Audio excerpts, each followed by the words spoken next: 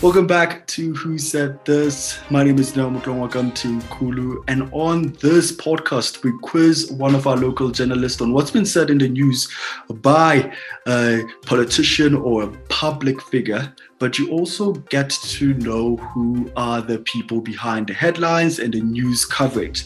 So my guest today is somebody who's amazing that I've always admired from far. But as soon as you get to know him, you find out that he is actually one of the coolest guys to walk the F. He's an SABC reporter. Ladies and gents, help me to welcome Sipho Stearman. Hi Sipho, how are you? That was a very cool intro. I like that. You are doing the pots with this, so that's a cool intro. Thank you so much. Yo, Sipho, so for people who don't know you, I always do this with all the journalists. For people who do not know you, who are you? Oh, geez. Okay. Name is Sipho Stearman. I've been a journalist for SABC TV News. Based in the capital city specifically, I report for the bureau in Pretoria. So anything happening in the capital city, I'm your guy for SABC TV News there. And it's been a couple of years. It feels like it's been forever. But I've enjoyed it. I've had a good time. I've covered a number of things. You know, it's actually, as much as this job can be frustrating, it's actually also a privilege to be in the forefront of matters that are shaping our nation, matters that are forming the agenda, matters that people are talking about. And, you know, you go on social media and you see people's various opinions on court matters, public protector and everything. And you think, I was there in court covering all of this. I've got all the facts. But you know, Twitter is toxic, so you keep it all to yourself and you save it for when you do your reporting. Well, I keep it all to myself. So it's an interesting job. It's also a bit of a privilege as well to be able to go out there, tell the nation what's happening, you know, keeping those in power accountable and try to navigate, managing the needs of the people, you know, also equally being fair to those in power, because as much as we've got to be keeping them accountable, we also got to be fair to them. Our resources are limited in the country, especially with COVID-19. So it can be a tough balancing act. But, you know, if you've got the calling, as they say, yeah, man, we do it. And Sipho, you mentioned that you work in Pretoria, and Pretoria is the capital city of South Africa, right? So there must have been a point where you had to go and interview a minister that you've always seen on TV or you've always heard about in the news. Which minister did you interview or had to interview and you were nervous about it because you've always seen this person on TV? And give us, like, paint a picture for us. How was that experience for you when you had to go and interview a big name? Dude, like I interview ministers every day. I'm in the capital city. I do briefings every day. That was probably back in 2014 when I started out, when I was a bit nervous about, you know, these big names.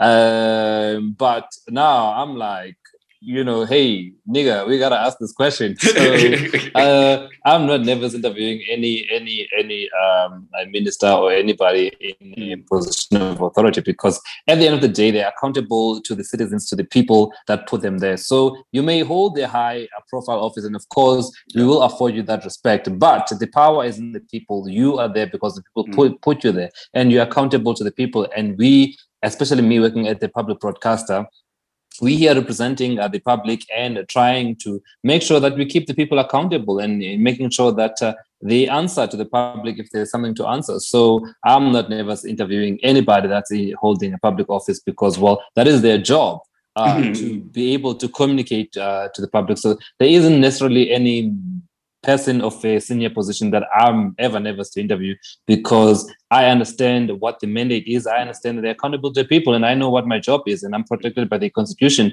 to do my job. So I've never felt threatened by any particular individual. And you know, like, it does take time for you to get to that point. So if I'm a young journalist and I'm thrusted into such an environment, what advice could you give me if I am going to interview somebody that I consider a big name? So for a young journalist who's starting out, like you started in 2014, what advice would you give them? I would say do your research, because what empowers you as a journalist is your knowledge, knowing the facts and knowing your story. So you got to do your research. You got to do your background work. And when you go there, you are armed with the knowledge, having done your background research. Ask the relevant questions. Don't ask stupid questions because that's embarrassing. Ask what's relevant. Do your work. Do your background work. And so you will never go wrong if you are armed with good research and background information. So then you can be able to respond to whatever spin they're trying to tell you. If you know your facts and you've done your work, then you can be in a position where you are able to counter whatever argument that our politicians pose. Politicians are very smart people. Officials that are in position of power, obviously they start off by being politicians, so they're very smart. They prepare for media. You also gotta be prepared. So don't go there waking up with a hangover, not knowing what the story is. Know your story. Get there. Be prepared, but also be humble, because you know what? When you're a new name, nobody gives a damn about you. They're going to be very dismissive. It's part of the trade. So you got to work your way up. That's how it works. But how do you work your way up? By being prepared, asking the relevant question, and knowing your story. So know your story. I think that's a good advice, know your story. And Sipho, you are leaving the industry. How do you feel about that? And what is your take on the future of the industry now? Okay, trust you to go there. Well, I mean, I'm not leaving communications. I'm just leaving the field journalism space. And I think for me, for somebody who's been there since 2014, as I've mentioned, that's like 7 years or so now. So I need a change and something else to challenge myself. And I need to be on the other side of the scenario, of the situation, to gain the experience. But also I felt like, it's as much as we always report on government, what they're doing and what they're not doing right. There's a lot that they're doing right as well. There's a lot that government services that are being provided to the people. So I think also we need to communicate that, we're not led by completely clueless people. There are people that are trying to do their best. There are people that are in leadership positions that have the best interest of the country. And I think it's important that we highlight, those moments where we have people that are doing right, so that, we know that, so we don't lose a sense of hope. I think in South Africa, there's a sense of hopelessness that we believe anything that is associated with the public sector and government is totally corrupt, that it's incompetent people. There's a lot of skilled, educated, highly sought after people that are in public sector. And I think it's just a matter of communicating that message to the people to understand that we are led by people that actually want the best for us and actually are doing the best that they can to ensure that services are being delivered. Of course, there are, elements of concern, corruption. We're seeing with the PPE, there's a lot of that. PPE corruption, that is. So, but it doesn't mean that everything all hope is lost. So I think for me to venture out, to be on the other side and just be part of the conversation and also be part of those conversations where they discuss service delivery and discuss being accountable to the people. And just from my experience from being at the other side, I can be in a position to help out in a way that I can. So I think I'm looking forward to that opportunity. Yeah, and I feel like, as journalists, we've been conditioned to like find the news, find what makes the headline. So if you work in communication, you'll be better equipped to communicate those messages, because I feel like government officials are just thinking, man, this is something that we do every day, but they don't know that it might just have an impact in how society views the department. So I wish you nothing but the best in your new venture. But let's get into a game as you're leaving us. So we're going to make this hard for you so that you cry. Mr. Stuurman, your first quiz, rather, not question. It's not a press statement. We'll ask you questions in the next few months when we want sound bites and stuff. But anyway, so your first quiz is... This government has prioritized education. It knows that it is only through education that we can deal with some of our challenges here. Because an educated man won't rape. Again. Or do they?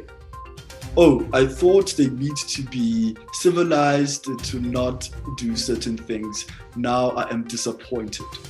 Sipho, who said this? Is it is it Minister of Social Development Lindiwe Sisulu, Or is it a Minister of Basic Education? You actually don't need to give me the options. I think it's quite evident. It's the Minister of Education, Basic Education, Angel Motshekga, with that controversial statement saying educated men don't rape or commit GBV, which is a bit of a reckless statement because we know that's not the fact. But I think at the same time we understand what she was trying to get to, because it means education is not just about schooling education, but if you're educated in matters of gender-based violence and you understand what it means, then if you have better understanding, then you can be in a better position to understand, because most men always claim that some of their actions that they do, they don't really understand how it's hurting and how it's actually perceived as violence. So I think with education and conversation, men can better understand the harmful effects of their action. And I think education is part of that. And I think that's what she was trying to articulate, to say that educated men don't necessarily abuse, but education forms part of the struggle against gender-based violence. So I understand the criticism, but I also understand where she was going with that statement. Okay, you're right there. Since you even went into the conversation. Yes, I do get where you're coming from. I actually do get where the minister's coming from. I feel like we are still battling, our parents especially are still battling with context and knowledge. English is not her first language, so articulation is different and the conversation is different. But I do agree with her, and I also agree with the criticism that is coming towards her, because people would then expect that as a Minister of Education, you're supposed you gotta pick a articulate. side. You can't agree with everything. You gotta pick a side. You can't agree with the criticism and agree with her at the same time. No, I get both sides. I am Switzerland in this point. I do get both sides. Okay, let's move on to the next one, Mr. Stelma. So, look, we have a simple defense, right? We have locksmith, and I will simply put a lock at the gate, and nobody will get access. If they break that, they're breaking the law. I'll have to then defend myself and defend the property of our family. Who said this? Is it, number one, Edward Zuma or Duduzane Zuma? Okay, well, Duduzane Zuma is a bit more well-versed and well-spoken, so I would think that I don't mean to be shady, but I would think that type of analogy would come from Edward Zuma. I don't see Duduzane sort of giving out that type of narrative in terms of protecting his father, but I would think that comes from Edward. I don't know. I don't know, but yeah, Edward Zuma, I think. You might be disappointed in yourself. I mean, I feel like when we are emotional, we do speak out of term, and English sometimes goes away. So, Sipho, you are correct. It is Edward. Oh. No, it sounds like him. It does sound like him. I mean, what's your opinion on the whole Nkandla thing and the president not pitching up at the commission? Look, when the EFF went there, I thought that was like, a storm in a teacup. I think everybody made a big deal out of it. And yeah, politically it's interesting, but I think sometimes we play into the EFF's hands in terms of like, we just follow them like sheep wherever they're going. Everybody landed in KZN about this so-called meeting. And then at the end of the day, we've got the spokesperson of the EFF coming up here and giving us nothing. So I think sometimes we also just play into this whole thing and just following them. And what did we get out of that meeting at the end of the day between the EFF and Zuma? Nothing, because they never addressed it. They never told us what they. So why must we play into their own hands? I understand politically it's interesting, but also we gotta be very careful and guard our resources in terms of that we don't always just follow the agenda as given to us by these political players. We also just gotta be. Hold back a little bit. Okay, what's happening here? Okay, let's just let's not play into their hands a bit. I think we also just gotta guard our journalistic principles when it comes to coverage. I think everybody gets carried away with social media. just because the matter is trending and everybody thinks, oh yeah, it's newsworthy, so we gotta be there because it's trending on social media. Not everybody on social media is a trained journalist. We're supposed to stick to our journalistic principles and our journalistic ethics and know what matters. And just, I feel like sometimes we give so much attention to unnecessary matters. I'm not saying ignore them, but the amount of attention we give to these matters, sometimes I feel like it's unwarranted, but that's me. And I think what you touched on an important part or point when you said that the agenda should not be run by something that is trending on social media. I feel like as journalists or as the industry, we've given our powers to Twitter and social media, and we should be controlling the narrative on social media. We should be controlling the narrative when it comes to politics. So it seems as if politicians are now running the agenda and we are just following, and it doesn't seem like anybody has a plan. It doesn't seem like editors have a plan to hold the ship. I feel like we're just going according to just trending. We go where the wind blows. We go where the social media wind blows. And I'm not saying we should be controlling the narrative, because if it's a matter of concern and it's trending on social media, we can't necessarily ignore it. But we can't let social media dictate a newsroom as to what is priority. We can't let social media dictate what is the top story. We can't social media dictate how much time we allocate to a particular story just because it's trending. Because who are the representatives behind that social media audience? Because we know that influencers can make a topic trend. Make a topic trend. So then are we not playing into their hands? So we just need to be careful. We need to be careful, because these politicians are popular on social media. They are trendsetters on social media. So we just gotta be careful and just guard our newsrooms and not let social media. And some of these politicians, they have more Twitter following than some of the newsrooms. You know, I know Malema, for one, has more following on Twitter than most newsrooms. And if he tweets something, of course it's going to trend. And of course people are going to be interested in it. But is it something that should be followed? Or is it something that should be taken as newsworthy? I feel like there's still hope, but nobody has a plan. And that is problematic. But anyway, since I still have a job in this game and I don't want to lose it, who said the following? I told him that I'm not happy with being on the phone all the time. And for me, it's not about feeling neglected. I find it too self-serving. Who said this? Is it Somizi Mhlongo or Mohale Motaung? Well, I think with that union, we know who's feeling the chest pains. Somizi has been feeling the chest pains in recent times, and openly about it. Actually, he's gone in various interviews talking about the fact that they're facing a few challenges in their marriage. So that's that. It's not something that something that I pay particular. It's Somizi. It's not something that I pay a particular attention to. Are you sure? I think it's Somizi. He's the one who was going on about being touched by Mohale being on the phone. So yeah, it was trending on social media. Okay, cool. It's him.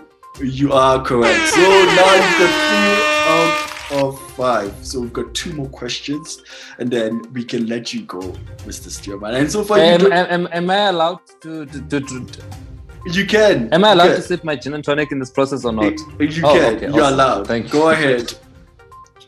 You are mostly welcome. Okay. Oh. Okay, cool. Let me adjust. I think Yeah, it's fine now. Cool. So the following question. I'm so worried that you might just get all of them, which is problematic. So here's the following question. I just had my vaccination. I must say, first, I was terrified of this long needle that was going to be embedded in my arm. But it happened so quickly, so easily. It was just a prick on my flesh. Who said this? Is it Minister Zweli Mkhize or President Cyril Ramaphosa? All right. So, just to clear this out, when the minister and the president were receiving their vaccinations in Cape Town, our provincial government here in Gauteng, Makura and them, the premier, were also receiving theirs. So I was out there covering and not watching the president. But I would think that the president would have said that because, Minister Mkhize is a doctor, so you shouldn't be afraid of needles and going into, and injections. So I think President Cyril Ramaphosa would have said this because he's not from the medical field and he should never be frightened by needles. Whereas he's got those big cows that they're always, vaccinating, whatever. But he's not vaccinated. He's not vaccinating himself. There are doctors who are afraid of blood. And Mkhize hasn't been a doctor in such a long time.